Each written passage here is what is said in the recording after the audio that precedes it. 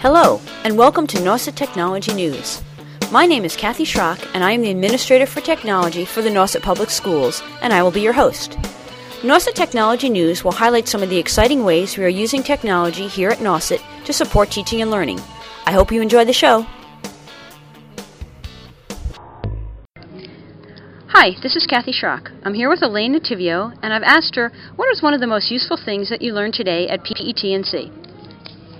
The most useful thing I've learned today is the technology in the classroom, and that students in 6th and 7th and 8th grade are able to do a live broadcast on the internet. They get 85 hits a day from all over the world that can view the success that these students have had using technology in their education.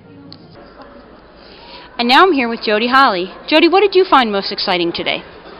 I found that the possibilities are endless and that technology is so important in the educational realm. It's just how to infuse it in the classroom so teachers are not intimidated, and how to show them that they can slowly incorporate it into their classroom and then move on from there and expand it and to slowly add on other areas besides computers, using other things, such as digital cameras, iPods, whiteboards.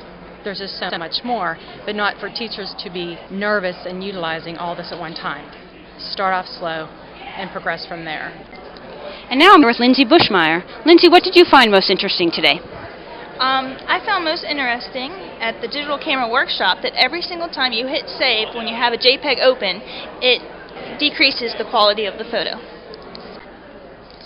And Kim Sahady, what did you find most useful today?